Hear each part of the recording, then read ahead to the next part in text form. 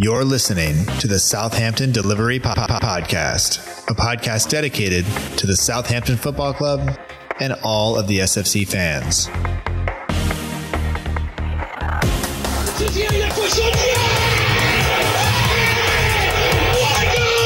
If you want to have guarantees, you have to buy a wash machine. Fonte with a scooping header. We don't lose a match, either we win or we learn. And today we learned. Отдача, Остин! Все-таки забил! It's infield to Mane, 25 yards out. Lovely ball for Bella. Onside, 1-0. Buffon shot! Oh my word! Unbelievable. He ran around the pitch like Bambi on ice. It was very, very embarrassing to watch. And now, your host, Matt Markstone. Hello and welcome to another episode of the Southampton Delivery Podcast, a podcast and newsletter dedicated to the Southampton Football Club and all of the SFC fans, and available right here on SouthamptonDelivery.com. My name is Matt Markstone. I am the host of the show. No matter where you are, no matter how you may be listening, whether this is your first time or you've been here before, thanks for making the show part of your day. I hope that you enjoy it, and I hope that you are doing all right. I know the world is still a crazy place. A lot of it is in upheaval, whether it's recovering from coronavirus or protesting for human rights, whatever it is. I hope that you're staying safe. I hope that you are well, and I hope that your family and everybody else is doing the same. That said, our family is growing, and no, I don't mean we're having a baby. I mean that there is a new patron of the show, so I would like to just take a second to say thank you to Tim Bizance for joining the Patreon community. Tim now gets access to some additional content. He gets priority for having his questions answered on the show. And if he chooses, he can join a group chat, which is just for the patrons. Mostly recently, I don't know what we've been talking about, but it's been kind of entertaining, at least for me, which is probably not the point. But anyway, all of that is there. If you want to take advantage of that, it's patreon.com/SFC delivery. But thank you so much to Tim for joining. You didn't have to do that. Nobody has to do that, but you chose to, and I appreciate it. So Patreon just helps make sure that the show continues to be made. It helps pay for just the hosting and various things like that. But I do very much appreciate it. So thanks to all the patrons who are out there. I should say that more often. This week on the show, though, I am joined by Callum Wilson. You can find Callum Wilson on Twitter at CallumWilson21 and on Instagram at Callum_Wilson123. He is part of the team that helps bring you Saints AD commentary, and he's a co-host on the Under the Lights podcast with fellow Saints fan and commentator, and also a patron of the show, Tom Murray. So lots of patrons making things happen, which is super nice. So Callum and I we actually had news to talk about, which is a first. Football is going to come back. That is exciting, but actual things happen as well. Ralph and Long have new contracts. Pierre-Emile Højbjerg does not have a new contract. There were some comments thrown around both by Ralph and the higher-ups in the club, and he even said some things, Højbjerg himself, on the Ramble Meets podcast. So we discussed all of that and the ramping up of the Hartford Athletic Partnership, the fixtures and all of that. I hope you'll enjoy it. It's a jam-packed kind of episode, a little bit longer than we've had in the past couple of weeks. But anyway, I hope that you enjoy it. Thanks again for joining the show. And let's get to it now. I'll talk to you on the other side.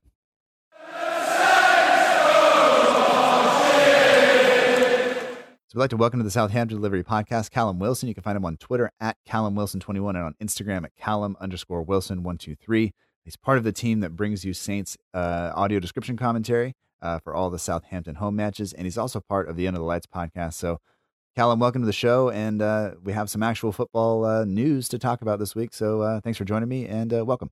Yeah, thanks for having me on, Matt. There's a lot to talk about from a Saints perspective, but also we finally quenched the thirst for some Premier League football in what is it, just under a couple of weeks now. Yeah, it's approaching very quickly, and for me, it's summer is officially started now. This is the first actual thing I've done on my summer vacation, so I'm excited, and it's tangible. Like I can see it now.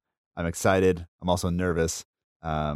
And I don't know what to do because I haven't felt this way in, several months. I've just been kind of like hoping for something to happen and now it's here. So I don't know. I'm pretty excited about it actually. Yeah, it's kind of like the beginning of the season again, isn't it? You get that kind of feeling for doing pre-season when you've been waiting over the summer for the new season to start. But we're just going to have so much football. I think we were going to be looking forward to the Euros starting on next Friday. So instead, obviously that was postponed, but at least we've got another kind of festival of football every single day to look forward to. And then before you know it, once this is done, it'll be maybe a month, and then the next Premier League season will hopefully be up and running. Yeah, a lot of questions about the transfer window and contracts and everything else, and we'll just have to kind of see how it all works out. But I mean, for you, and this is not where we was going to start the show, but I think it just fits. Is in America, we have the opportunity to watch basically every game on TV for a very decent price if you live in America, and so for me, I can watch any game I want at any time. But you're going to have that option. Like, you're going to be able to watch most of the matches. And I mean, how are most people feeling about that? Or how are you feeling about that, at least in terms of the opportunity to kind of sit in front of a TV and watch, even though we can't be in the stadium?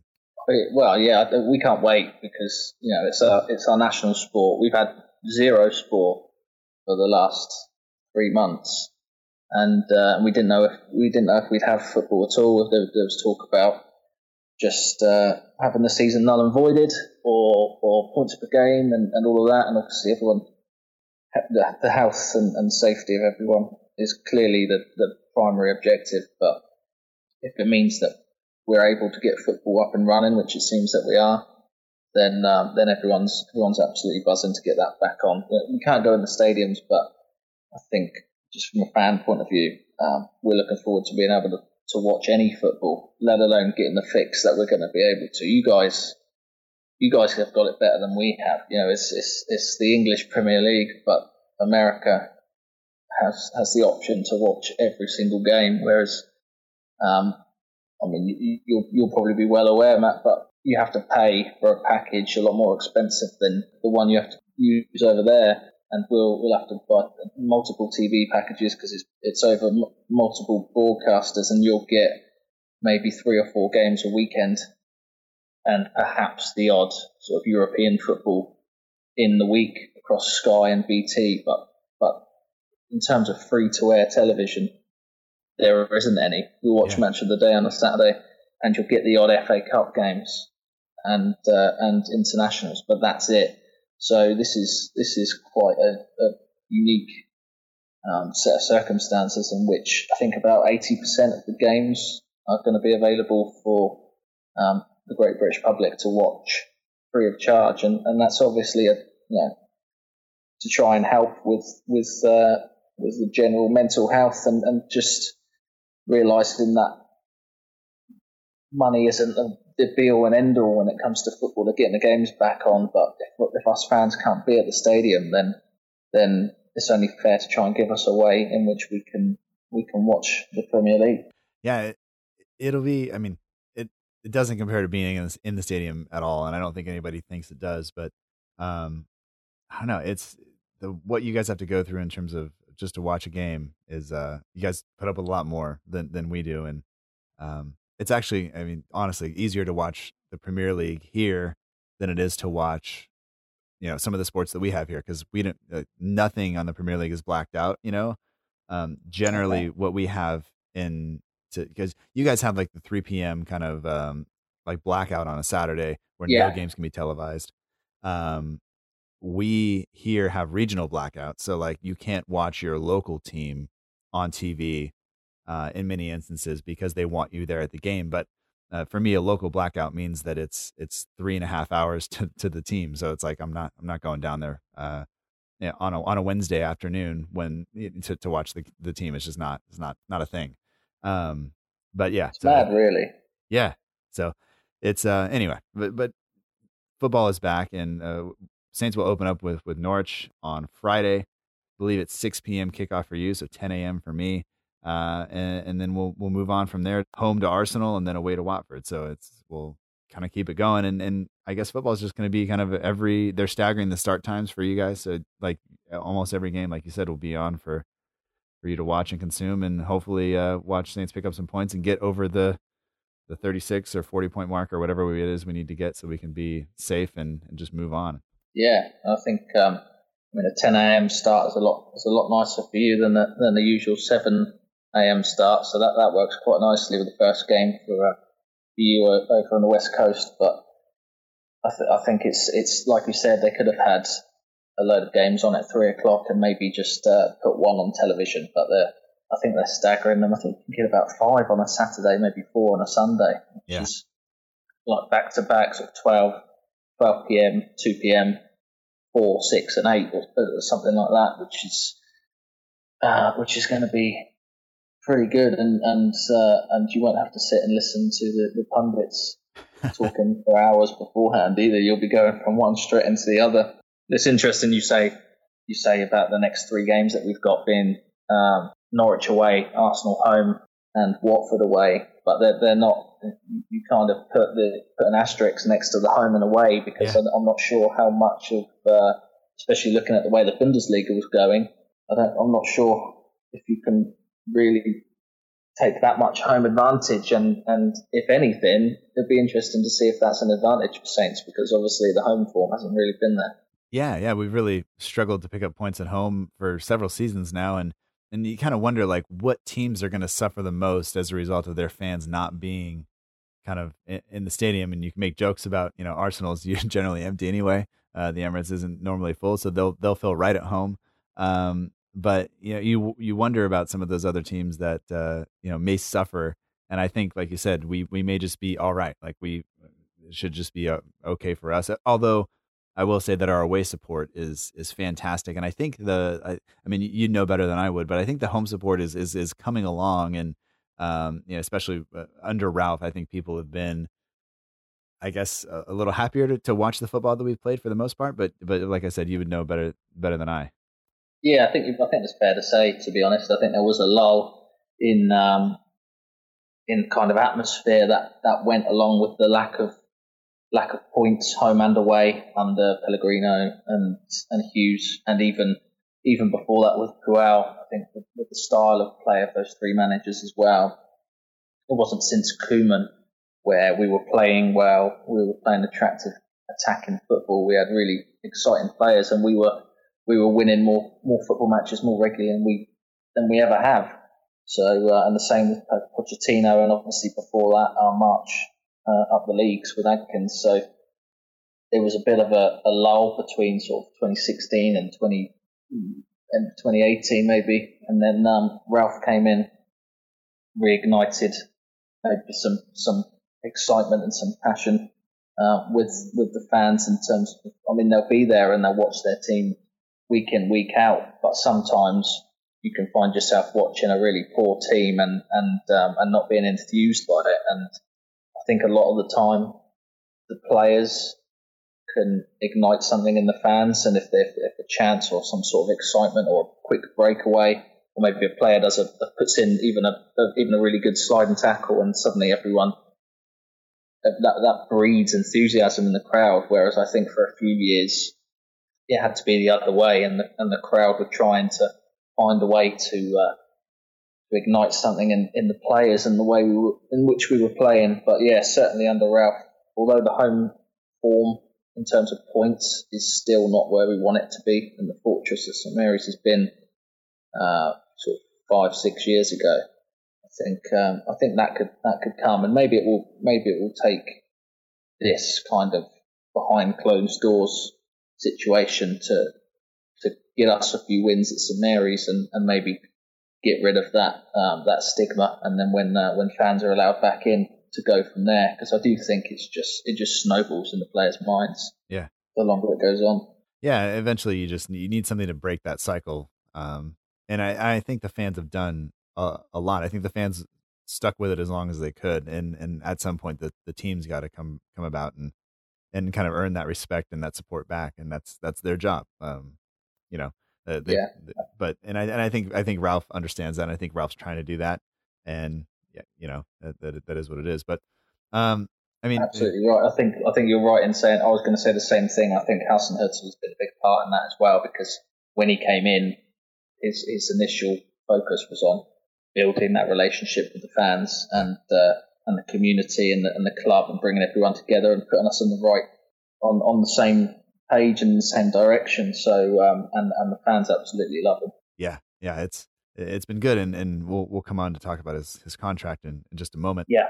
But I was going to ask you, you're a Saints fan, and obviously you're a commentator as well for the audio description commentary. But I mean, what's your kind of early Saints memory? When did you start going to games, or did you grow up in Southampton? Is that how it kind of came about, or how'd that work? Yeah, born and bred in Southampton. I've lived here all my life. I suppose a slight confession would be that when I was younger and I first got into football, as probably the case for most football fans in England, it was all about Manchester United. And I remember having for my sins, having a Man United shirt, and sort of when they won the treble, I was, I wasn't a supporter. I was a kid that liked, David Beckham and that kind of thing. So my earliest memory of watching football, we always used to play it in kids clubs and things when I was smaller, but was the France '98 World Cup, and I remember sort of having the wall chart. My parents had got me a wall chart, and I was kind of filling in the scores as we went along, and of course, in England, I remember watching those games, some of those games at school, and I would have been sort of 7, and obviously the goal, the Michael Owen goal against Argentina and that kind of penalty shootout. I was just too young for Euro '96, which obviously was the big one, and they played the whole tournament on terrestrial television during this lockdown, so I've been able to go back and watch some of those games again. But yeah, that sort of '98 season, I got into football, and then after that, my dad would take me down to the Dale. I think from the following season, I think it must have been 98, 99, sort of first live football match that I went to watch. And although I was kind of my friends and supporting Manchester United and England, and I liked that treble winning side, I was going to games with my dad and obviously had that soft spot for Saints. And after not too long, sense prevailed, and I followed the Saints and haven't looked back. Yeah, I think I say it more often than I probably should, but it used to surprise me when people said, actually I supported Liverpool or Man United, or I liked them as a child. But I think, like, so many people have said that's just normal. Like, it's just, they're the ones who do get on TV, who you get to see quite often, especially when, when the FA Cup was the only game on and they were in it. Like, that's what it is, and that's what you see. And as a child, I'm sure staying up for Match of the Day, if they're on first, you might catch that one before you fall asleep or whatever. But, that's true. It all makes sense, because it's the same thing here in the United States. Like, we have teams, spread all over the country, and you see certain teams more than others. Like, everybody knows the Yankees. There's Yankee fans everywhere. There's Red Sox fans everywhere. There's even Dodger fans everywhere.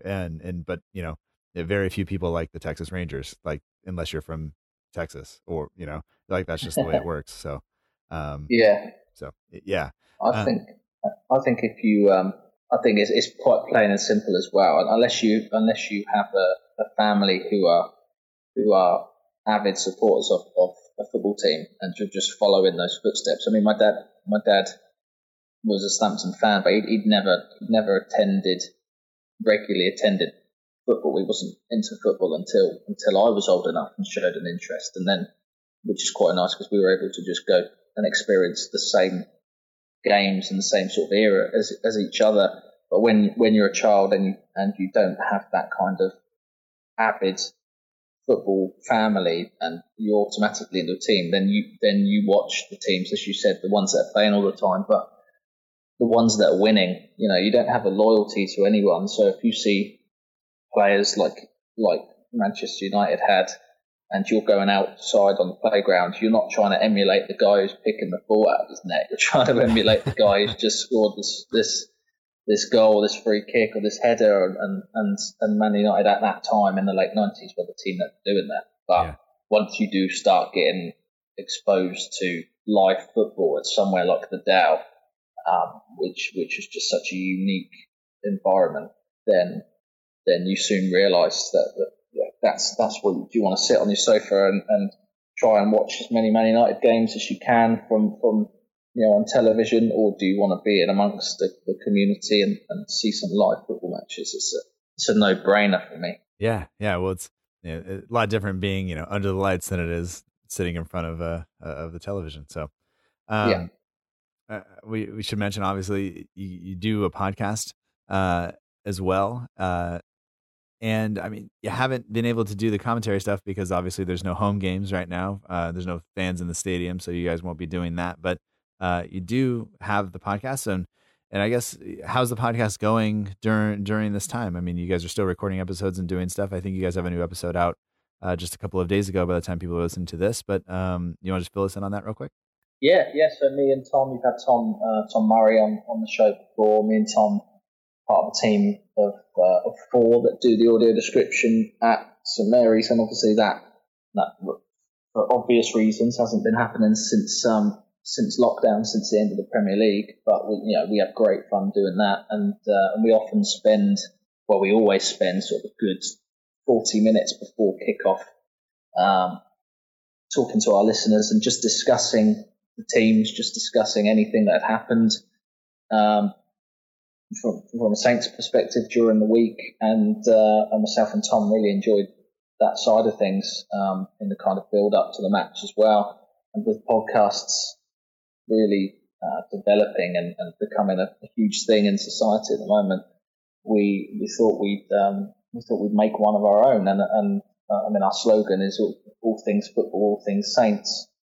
We like to talk about football generally. And the Premier League on the whole, because it's such a huge thing over here, and we follow it. But then we kind of have a segment we call Kingsland Corner, whereby we talk specifically about Southampton Football Club, and I think there's a niche of people, as you well know, that want to listen to that kind of thing, because you don't really hear a team like Southampton in that much detail being talked about in the kind of general media. So yeah, we have great fun. We're doing it a lot more regularly. We started at the beginning of the season, actually, during pre-season, and for multiple reasons it kind of tailed off for a bit, and we had other things going on. But once lockdown happened, I kind of said to Tom that let's get going on this again, because we can do it via satellite. We can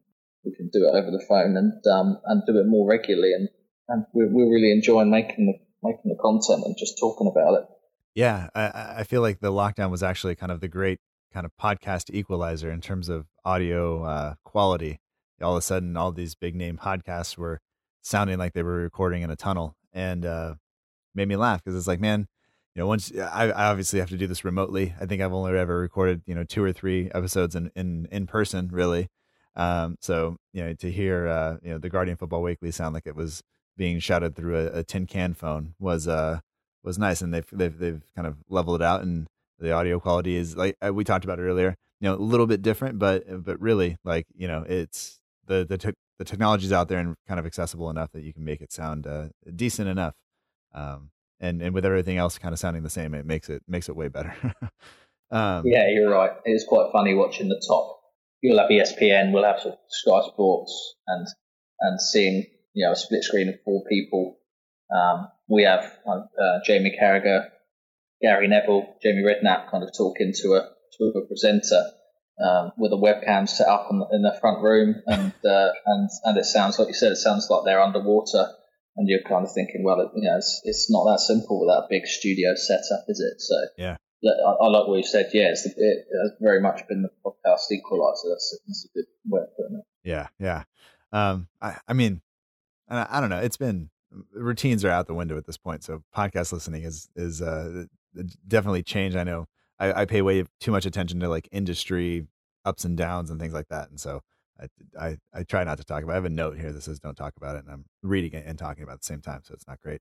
But yeah, I mean, we have kind of a lot, like we said, a lot of stuff to talk about. And I guess the biggest news is Ralph Hasenhüttl's contract. And we kind of mentioned his relationship with the fans. the way he's trying to build that. And now, 4 more years. In America, we say 4 more years, and that generally means he would be voting for Trump, and which is not at all what we're advocating for here. But managers don't always see out the contracts, but 4 more years. And just to you, what's your initial reaction to him signing that contract?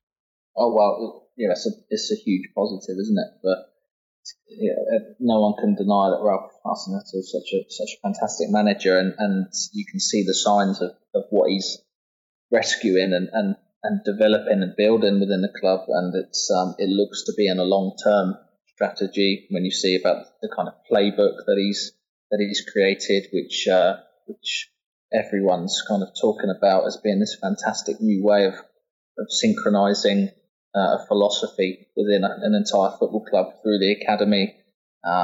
He's really trying to create a legacy, and he often talks about the journey that he wants to come on with the club.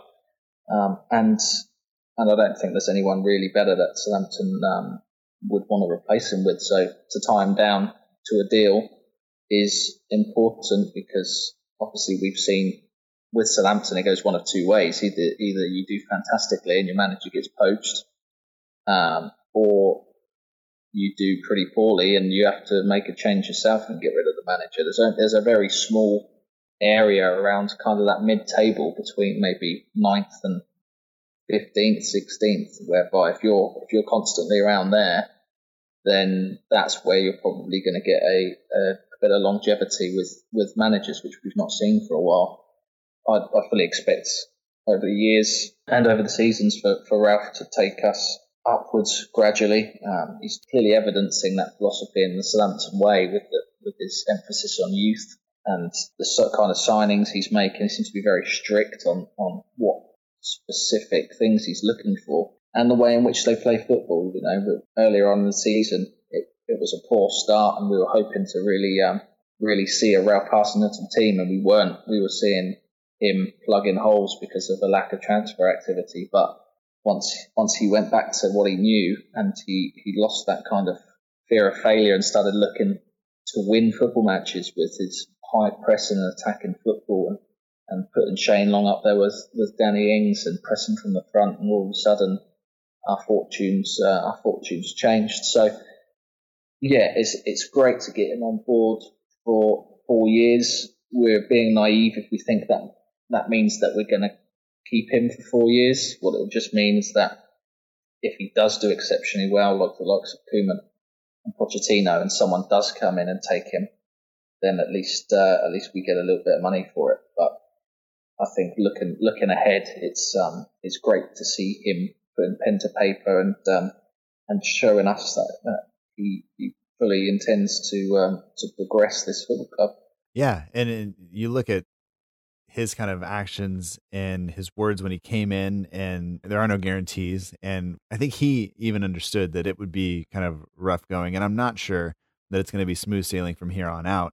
But the idea that we're very clear on what we want from transfers, and whether that comes from the club saying this is what we have money for and this is where we'd like to go, or whether it's Ralph kind of directing that, I'm not sure. But I think as long as everybody is clear as to where they're going and what they want, I think it's going to make the transition in the future kind of better. And I hope that it continues kind of after he's gone, because as you said, there is the possibility that somebody comes in and takes him from us, and I'm not sure he would leave. I don't think he would just leave for anybody. I think it would have to be one of those jobs where you look at it and say, like, yeah, you should probably go there at this point. But hopefully the blueprint that's laid out after that, can be followed by whoever comes in, and it doesn't have to change every time we have a manager. And I think that so many football clubs have this idea where the manager comes in and they have to purchase the players that they want to play the football they want. And then the next time it comes in, everything has to change. And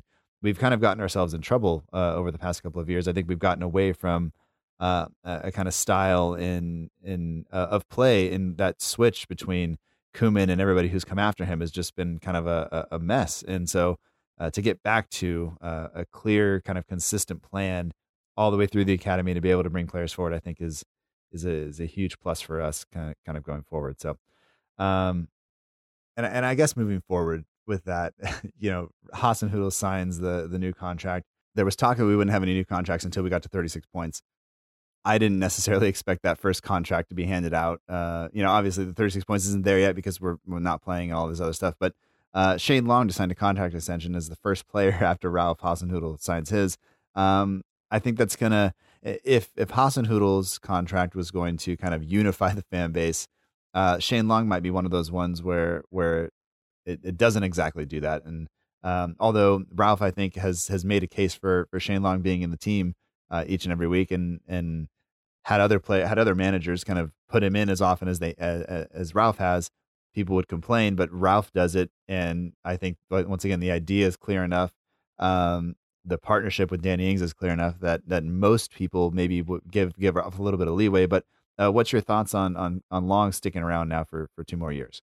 Yeah, I think it's actually a really positive move.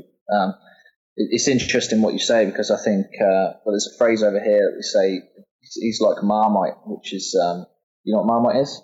I do. I've only ever had Vegemite because somebody from Australia sent it to me. Somewhat similar, but the idea being that half the people love it and half the people hate it. You never have someone who kind of doesn't mind it. And I think and sometimes Shane Long has been, hate's a strong word, but there are people in the pro Shane Long camp and the anti Shane Long camp. People will understand what he does for the club and think he's really important for the team, and other people will say, well, he's a striker who doesn't score goals. But I think that this has been his best season in a Saints shirt by far. It's the first time since he joined us in about 2014, I think, with Koeman. I think it's the first time that he's actually cemented his name on the team sheet. Mm-hmm. And it comes as no surprise, because he is exactly the sort of player that Ralph Hasenhüttl wants in his team. Pressing from the front, I can maybe think of Jamie Vardy, but I couldn't think of anyone else that may be better than Shane Long applying that kind of pressure.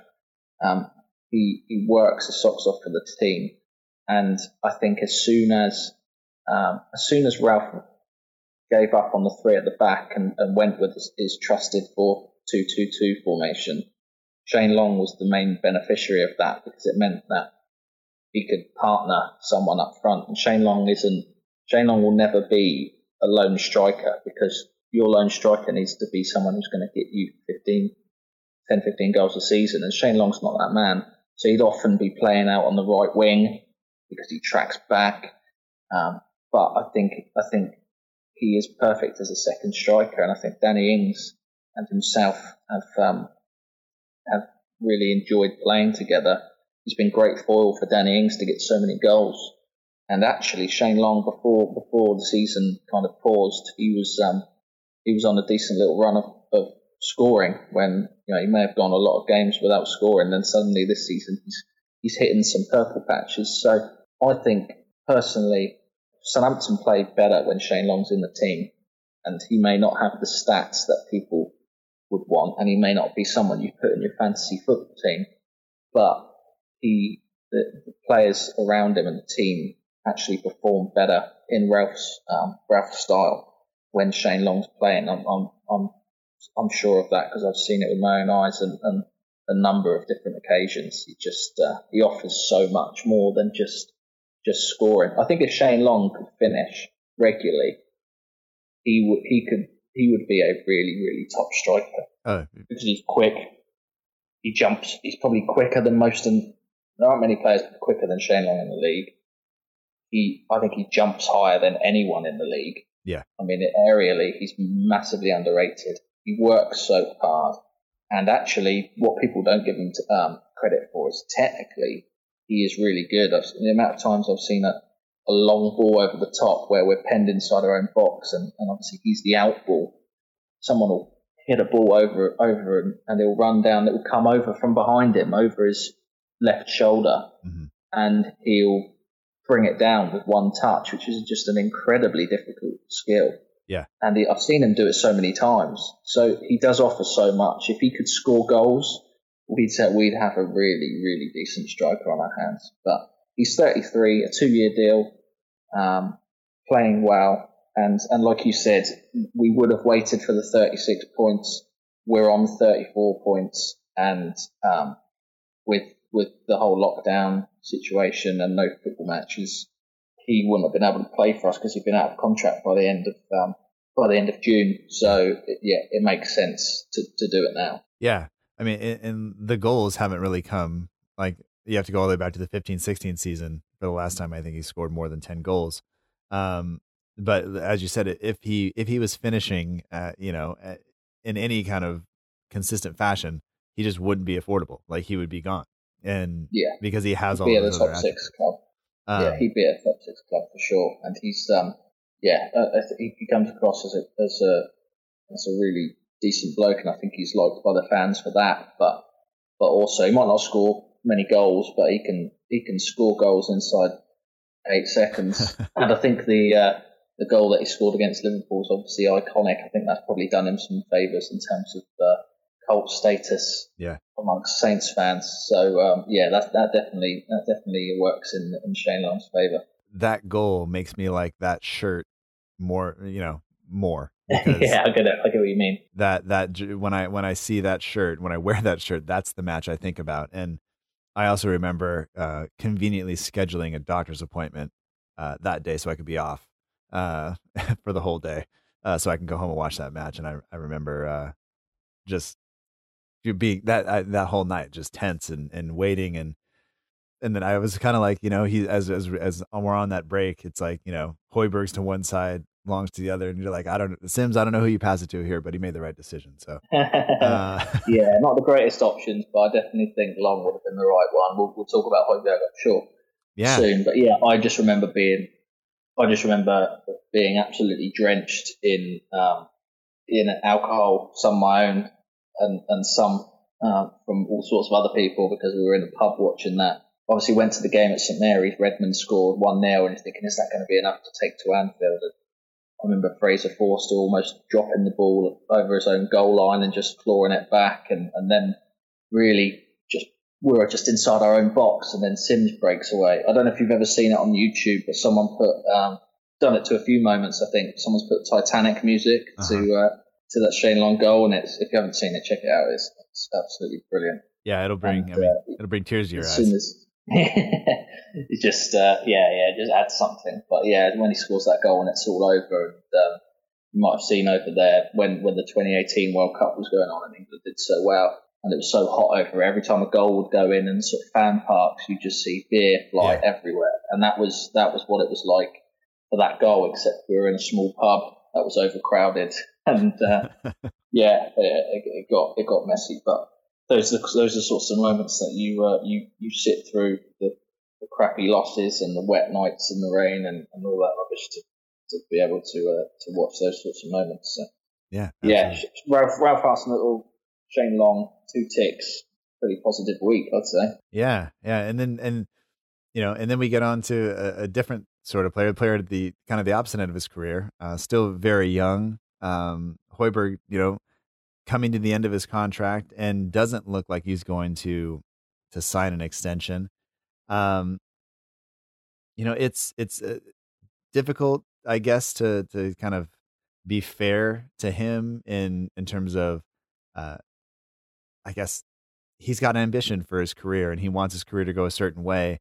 And we kind of talked before, we both listened to the Ramble podcast and the Football Ramble, and they have this thing called Ramble Meets, and I have to give a shout out to the guys, the patrons of the show, who was Kevin McGee, who put that into the group and said, like, I'm looking forward to Højbjerg being on there, because I don't listen to the Football Ramble very often, but listening to that, he admits that he was a little bit kind of immature at times. Maybe he made decisions too quickly, and then when I hear him say that, and like he wants to move forward with his career, like I wonder if he's doing the same thing now again, where he thinks he's grown up and he thinks he's making a little bit more of a mature decision.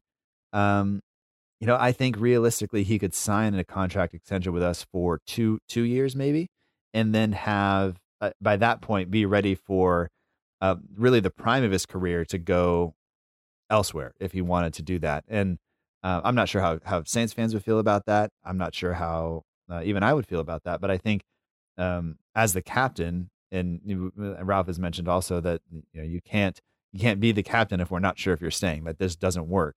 And I like that Ralph has come out with that, and that might cause some tension. But what's your reading of the Højbjerg situation? And him kind of not signing a contract. I think, in what you just said, there are probably 3 or 4 different questions. One being, is he good enough to leave us? One being the captaincy and Ralph's comments, and then another being sort of whether, I'm unsure if this is being blown out of proportion or not, because when you read an article, and I'm glad you forwarded over that podcast for me to listen to yesterday, because when you read the article and you see sort of quotes, you know what the media's like. They take a 45-minute conversation, low-key conversation as it was, and take a couple of points, I think, out of context. When I read what he'd said, I thought, okay, well, that's not great for your captain. But actually, I don't necessarily think he's fishing for a move. The fact that he hasn't signed a contract yet, how long has the contract been on the table? Because we apparently have been waiting until the 36 points for Shane Long, who's running out of a contract in 3 weeks, whereas Højbjerg's got a year on top of that. So what Hasenhüttl says is correct. If he's not going to sign a contract with a year left, we have to sell him, because that's the way the club works. We get money for our players. We're not going to do what Arsenal do and let them see out their contract of every single player until there's a couple of weeks left, and then either get nothing for them or pay them way over what they should be getting. Right. With Højbjerg, I think clearly, I don't think anyone has a higher perception or opinion of Højbjerg than Højbjerg himself.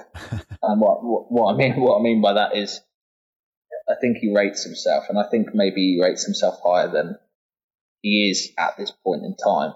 But maybe you can't blame someone who, as an 18-year-old kid, has the best manager in the world come up to him and say, you're the future star of this Bayern Munich team. And Pep Guardiola, I haven't read his book, but apparently in his book cites that he said that to Højbjerg. Yeah. So, your head's going to get pretty big at that point. And I think that, maybe he looks back and thinks, you know what, maybe I was a bit hasty. I could have stayed a couple more years.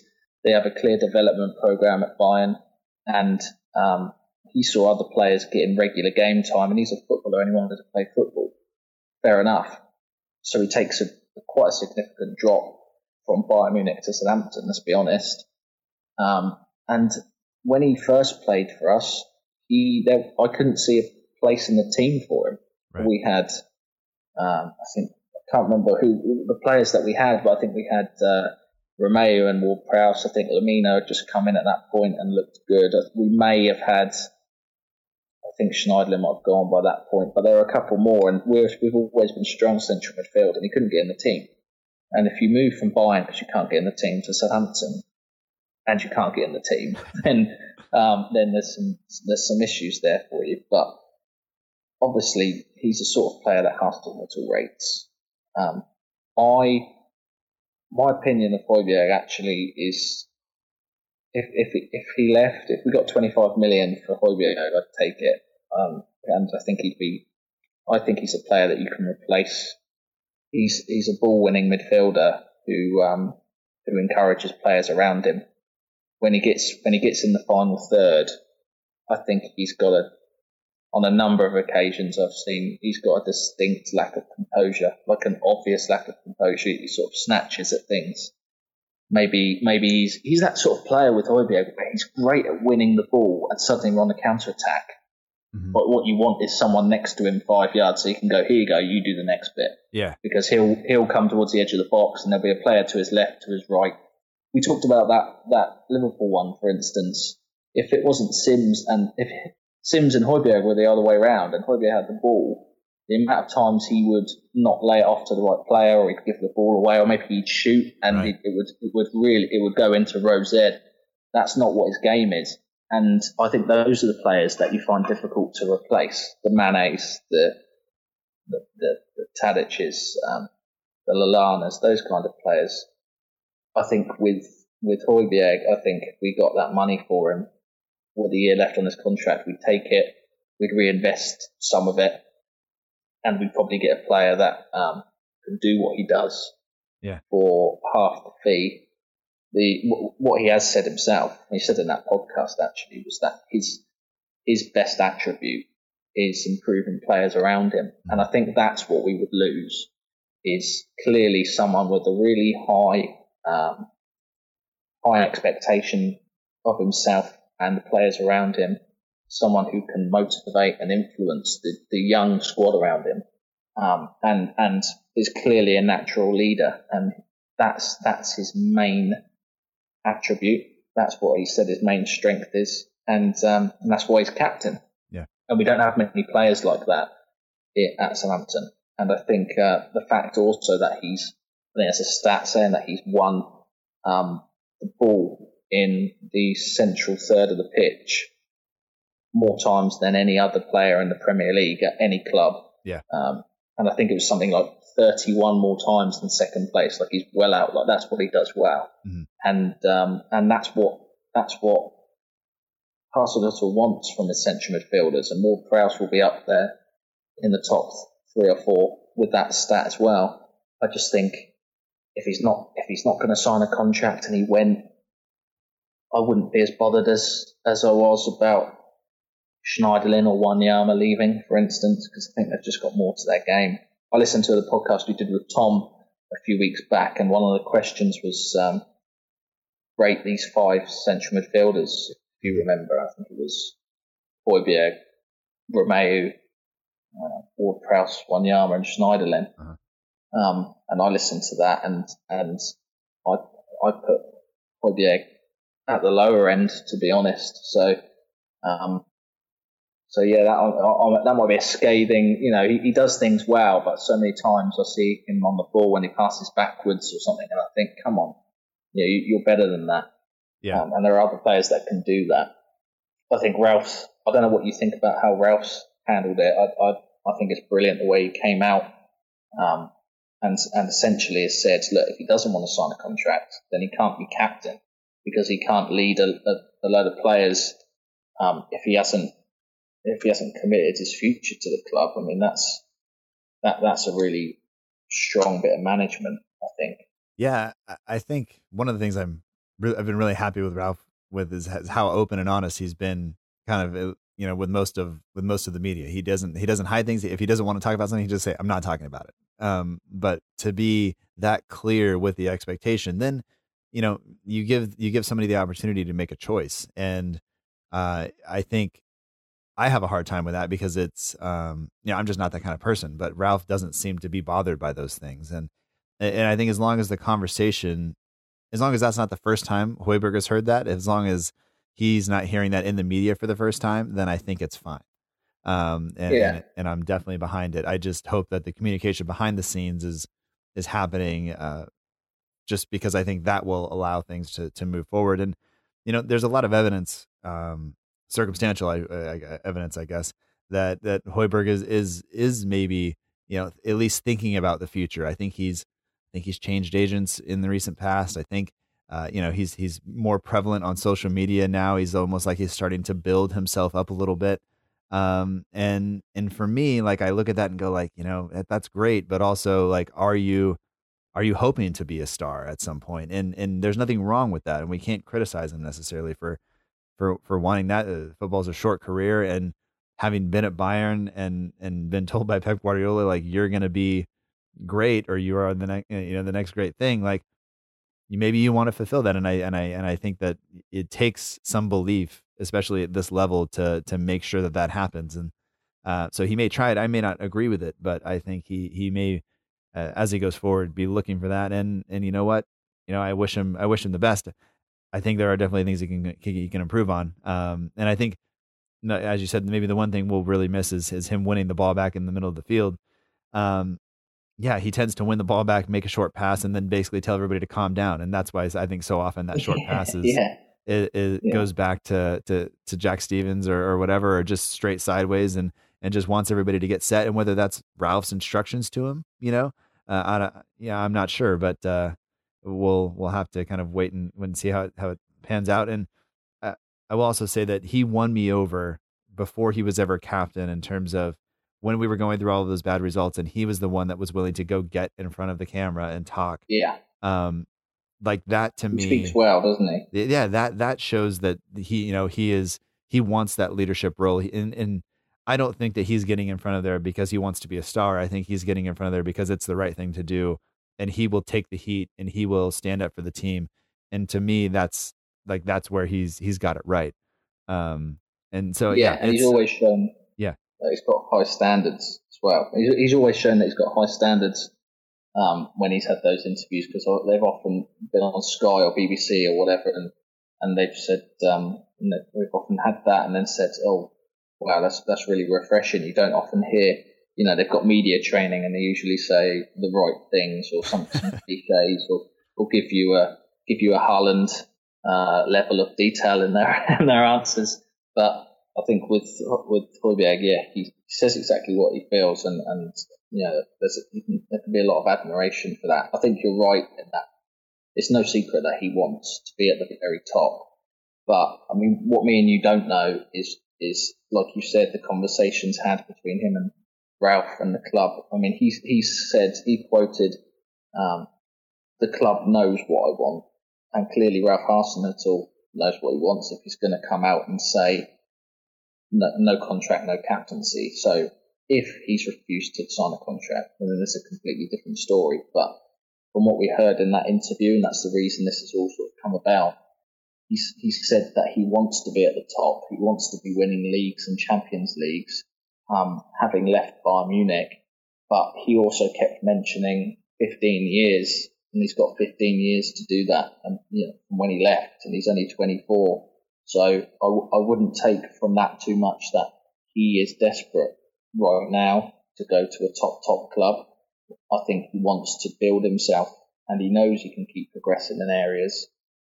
He's brilliant in other areas that we've mentioned, and I think he wants to get to that level. He's not at that level right now, and I also don't see, especially in England, who at that level is going to go and sign him to play in their team. The massive link is Tottenham, but then the other day we find out that they've taken a huge loan because the coronavirus has hit just after they've got that stadium, and they need, they're not going to be spending any money on players. So they're going to come in with a low ball offer because he's got 12 months left in his contract. I don't think Saints will accept it. The other team is Everton. You're not winning a Champions League with Everton. So, you're not winning any trophies with Tottenham either, let's be honest. Yeah. So I think you're right in why doesn't he just say, you know what, I'll sign even a year extension. So he's got 2 years from now, and then we'll revisit it next year. But he's not there yet. And I think if he stayed with Saints, we're on an upward trajectory. The last few seasons, he's been digging in and trying to get us out of a relegation fight.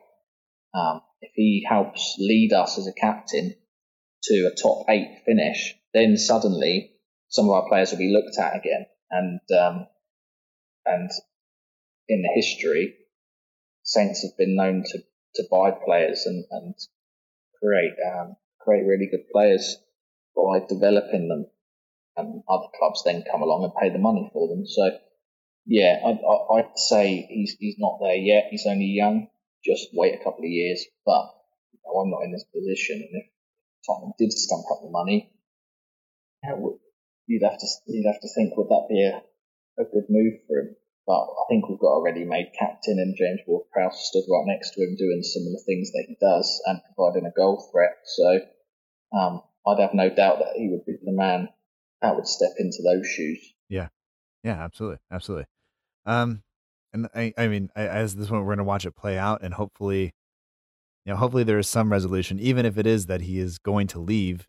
Then so be it. That is what it is. And the only unfortunate thing is the coronavirus is going to impact the price of players and what their kind of value in the transfer market. So we may not get what we think is worth it for us, but that's just kind of how things are going to go. And you talked about Tottenham having to take the loan and things like that. Like they were there is, match day income is not the biggest source of income for a lot of teams in the Premier League, just simply because the TV rights deals are so much. But when you sign or build the big stadium like that the extra kind of 20,000 people in the stadium is a big deal, and so many of those seats are going to be those luxury boxes or the corporate boxes that those tickets are outrageously expensive, and a lot of money is going to come in from there. So they were planning on that in order to kind of make this run and put them up there to be able to compete with teams like Manchester City and things like that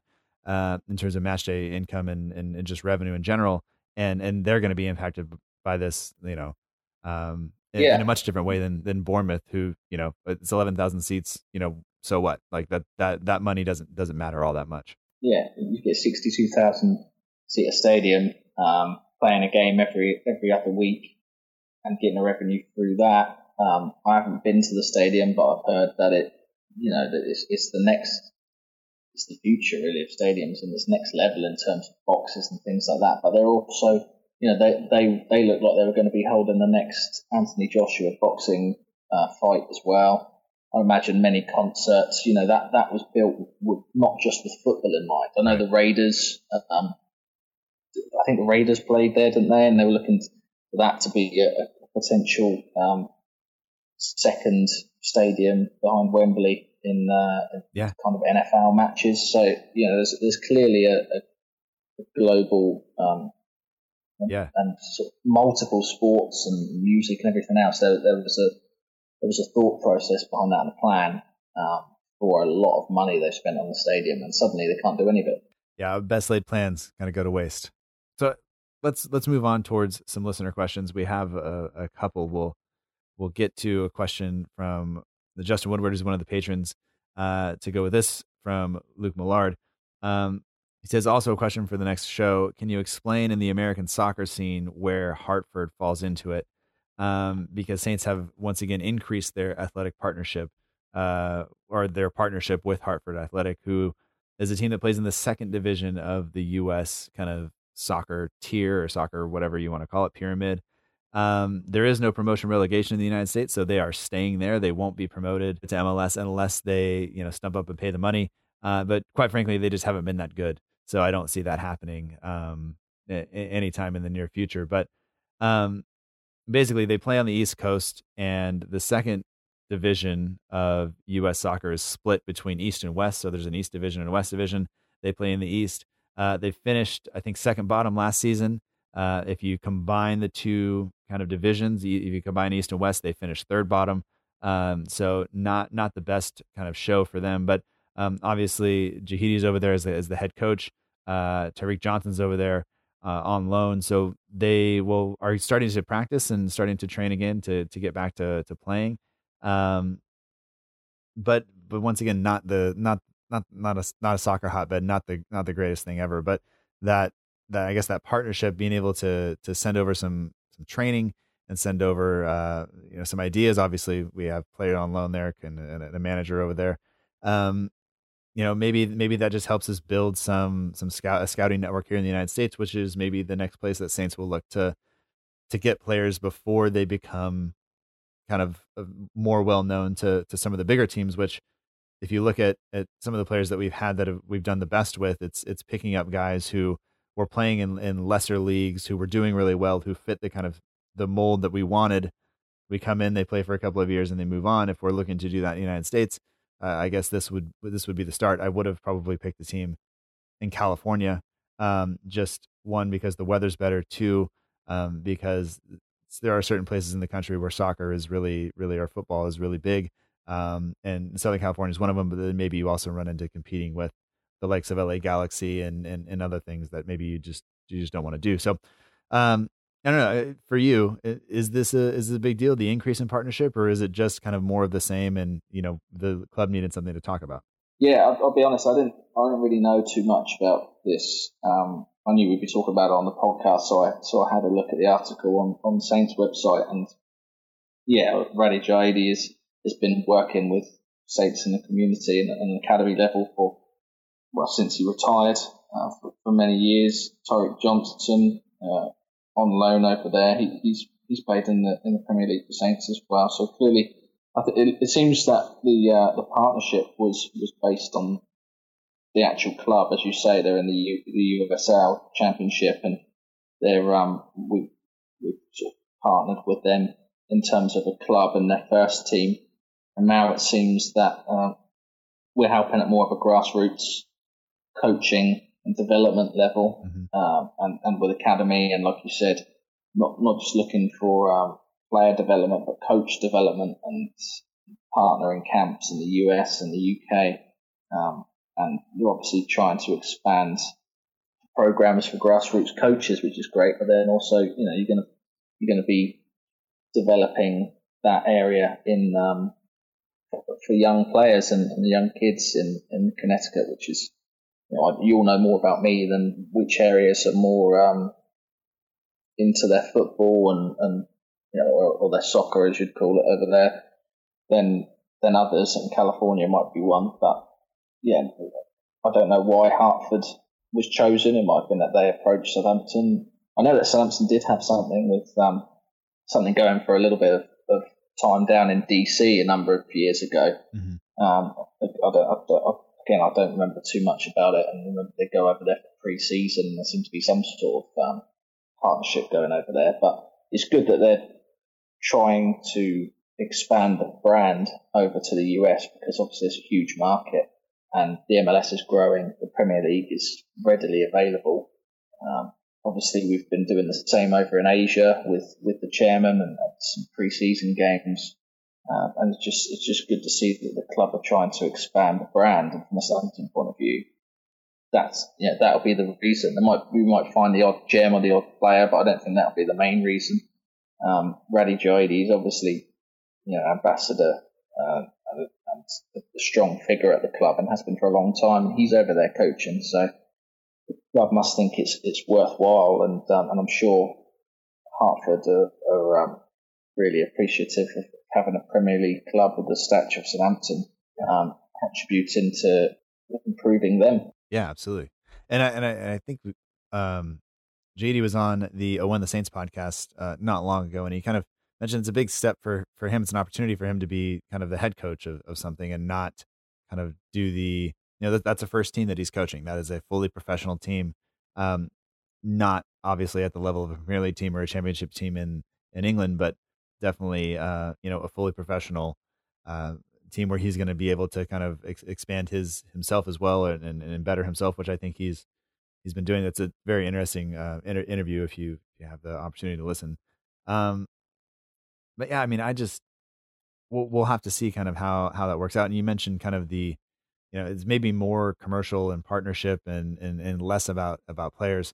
And you mentioned DC as well. That was when we signed the Under Armour contract. We were going into that. Okay.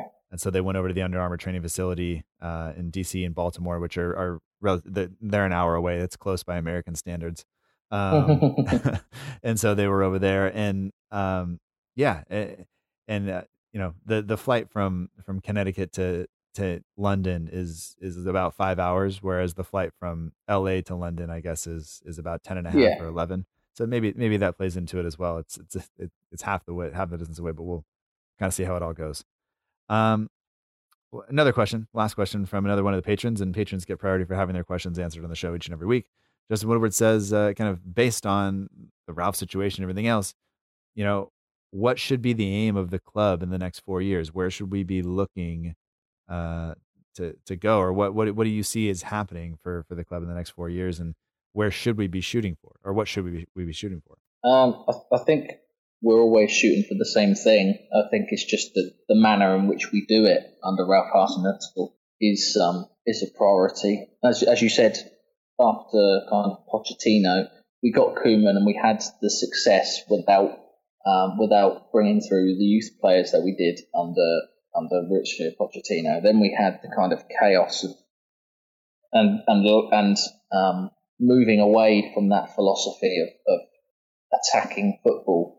Claude Puel came in, played diabolical football to watch, as Leicester fans know now. But he went along with the philosophy of using the great academy that we have And now they seem to have found, after a couple of poor managerial choices, they seem to have gotten back on track in that Pochettino mould by finding someone who wants to play the pressing football, young players being brought through, exciting football, and I do think that he'll get the results. So I think your viewer's question, I think that we're going to be looking for a top 8 finish. I think we'll be looking to be the best of the rest, and we'll continue to, I would think, develop players and make money, because we're a business, and the way in which, whether we like it or not, we're not one of the big teams that are going to spend all that money. So we will bring in players, develop them, and then sell them on for a profit and continue to do so. What will be interesting is what happens with the ownership, because right now that's kind of up in the air, and I don't see there being a huge plan from an ownership perspective, because I don't think the owner's really too interested. So if you ended up getting someone in who wanted to spend some money, you wanted someone with ambition, or you just got someone in who was happy to maintain Premier League status, then that would obviously have a huge impact. But I think bringing Ralph onto a 4-year deal, I think it would be great if we could keep him for those 4 years whilst having success. That would be ideal, and from that it would breed success. I'm sure of it. But I think if you want to talk about positions in the league, I think we'd be looking to try and get back into European football. Maybe get our hands on a domestic trophy would always be great. That's really the ceiling that you're looking at as a Southampton fan. But I think it's more the way in which they want to do it. They want to re-find that Southampton way, that philosophy, and do things the way that the club feels they should do, whilst obviously growing the brand globally in places such as the States. I don't know what your thoughts are on that. If you'd add anything to that, but like I said, I'm not going to be silly and say in 4 years we're going to be trying to do what Leicester have done and be in the Champions League and all that sort of nonsense, because we're 14th in the table and we just survived from relegation the last 3 years. So it's steady on, but who knows? No, I think you did summed it up well there, and it's you look at how the team went about coming up from League One and the momentum that was built and the foundation that was laid, and how kind of each season kind of built upon what came before it. And there were some decisions there that were difficult decisions in terms of managerial decisions that people at the time didn't agree with, but in the end proved to be the right decisions. And I think you're going to have to get lucky on some of those where we're going to have decisions that maybe don't go our way, that we don't agree with, but it's going to take time to kind of build to that. And I kind of regret so much looking back at how the Europa League campaign was handled, because it took so long for the team to get there. And then when you're there, you have to capitalize on that kind of run. And we didn't do a great job there. And that is a little bit disheartening, because you saw players go away after that. You saw kind of the momentum kind of, took the wind out of the sails essentially. And I think for Ralph to come in and what they're talking about and what I hope, I guess, is that foundation is laid again and we can build on it. And whether Ralph's here to see it out or we have somebody else that comes in to kind of push that thing forward, I'm there with it. And hopefully, we will challenge for European places, and we will, be up there in the later rounds of the cup competitions. But I would always opt for kind of this gradual improvement until, we get a year or two where we are really, these are the years, and then it's going to come down to an injury or, a bad VAR decision or whatever it is that may take that away from us. But that, I think that's the game you play the long game. Don't try to go for, a year or two of greatness now by buying all these players or doing whatever. And I don't think the club's in danger of doing that. But in terms of my other kind of sporting interests, I've watched the Astros do that the wrong way and completely change things around, and I'm fully committed to that. Aside from the cheating aspect of their game, I don't agree with that. But everything else I'm with. So I think that I think I don't know. I don't think I can put it.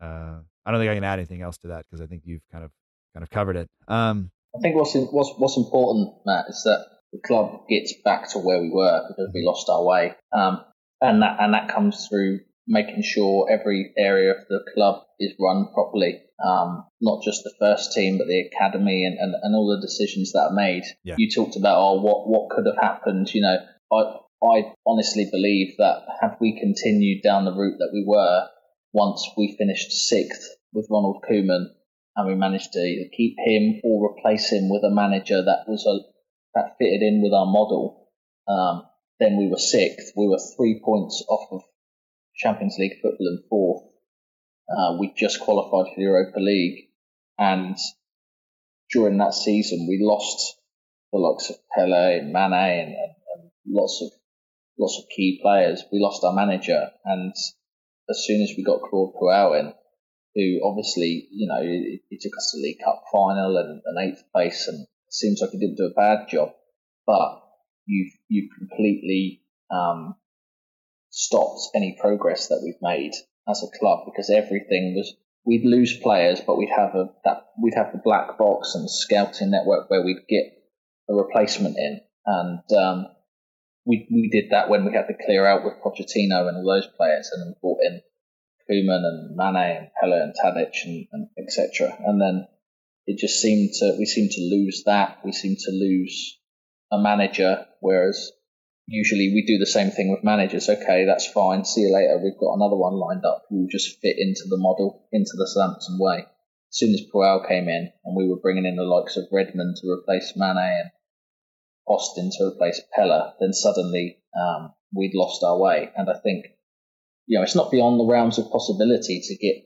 into Europe, because you look at what Sheffield United are doing after the first season in the Premier League, you look at what Wolves are doing after just a couple of seasons, and that's because they've got a way of running their club, and it's fluid and everything's pointing in the right direction. And I think that's what Arsenal has come in, steadied the ship.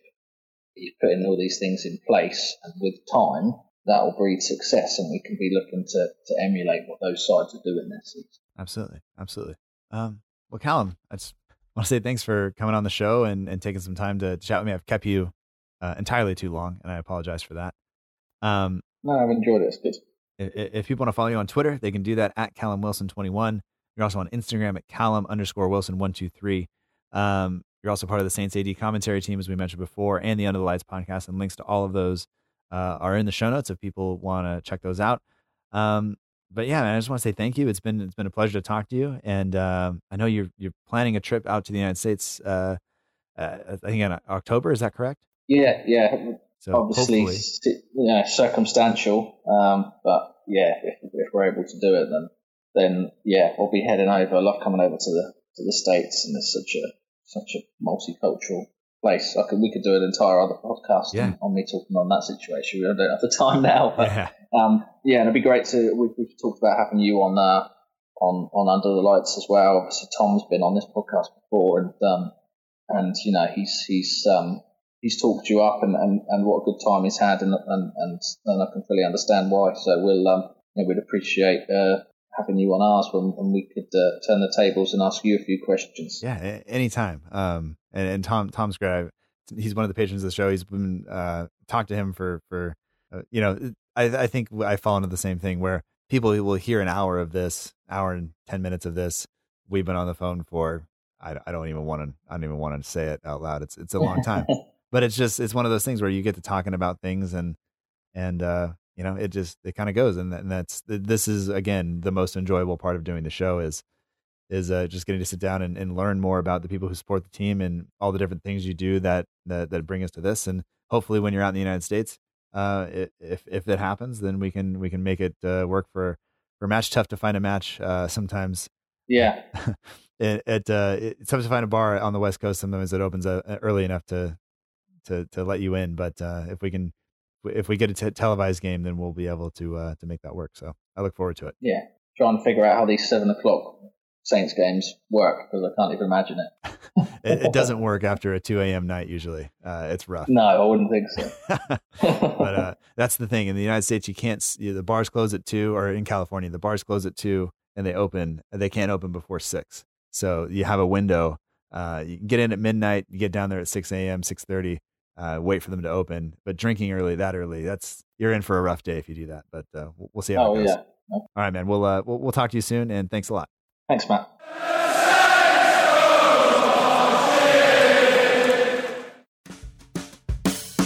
And that does it for this week's episode of the Southampton Delivery Podcast. Thank you so much for joining us. I hope you've enjoyed it. Special thanks this week goes out to Callum Wilson. Once again, you can follow him on Twitter at CallumWilson21, on Instagram at Callum_Wilson123. You can also follow Saints AD Commentary and the Under the Lights podcast, both of which Callum is associated with. The links to all of those are in the show notes. If you have some time in your podcast listening diary, tune in. It's worth it. As mentioned earlier in the show, football is coming back. Joining me hopefully next week to discuss all of that is the Athletics' very own Carl Anker. I am very much looking forward to discussing Project Restart with him, and kind of looking forward to predicting some results for Saints and what we think might go well or not well, given how the teams that seem to be pressing a lot are doing in Germany right now, given that they're not fully fit. But at least we can make 5 subs. So there's that. If you want to follow this show on social media, you can do that. We are at SFCDELL_IVERY on both Twitter and Instagram. We're also on Facebook at facebook.com/SFCDelivery. There's no underscore in the Facebook address. If you want all that and more, with links to listen to the show on various platforms and links to all the social media accounts and sign up for the newsletter, you can get all that at SouthamptonDelivery.com. That is the show website. Head on over there if you haven't been there. Access to past episodes and everything else I mentioned before. I would really appreciate it if you stopped by and just clicked on some stuff. Partners of the show help make it possible. The logo was designed by Matt Beeling of the We Are Southampton page on Instagram. And make sure to visit the Southampton page on Twitter for all of your Southampton FC news and needs. If you'd like to support the show further, consider leaving a review on iTunes. It helps a lot. If you'd like to go a little bit further than that, then you can support the show on Patreon at patreon.com/SFCDelivery. Most of all, I just thank you for being here. I hope you're well, and I look forward to talking to you again next week. So until then, remember that together, we march on.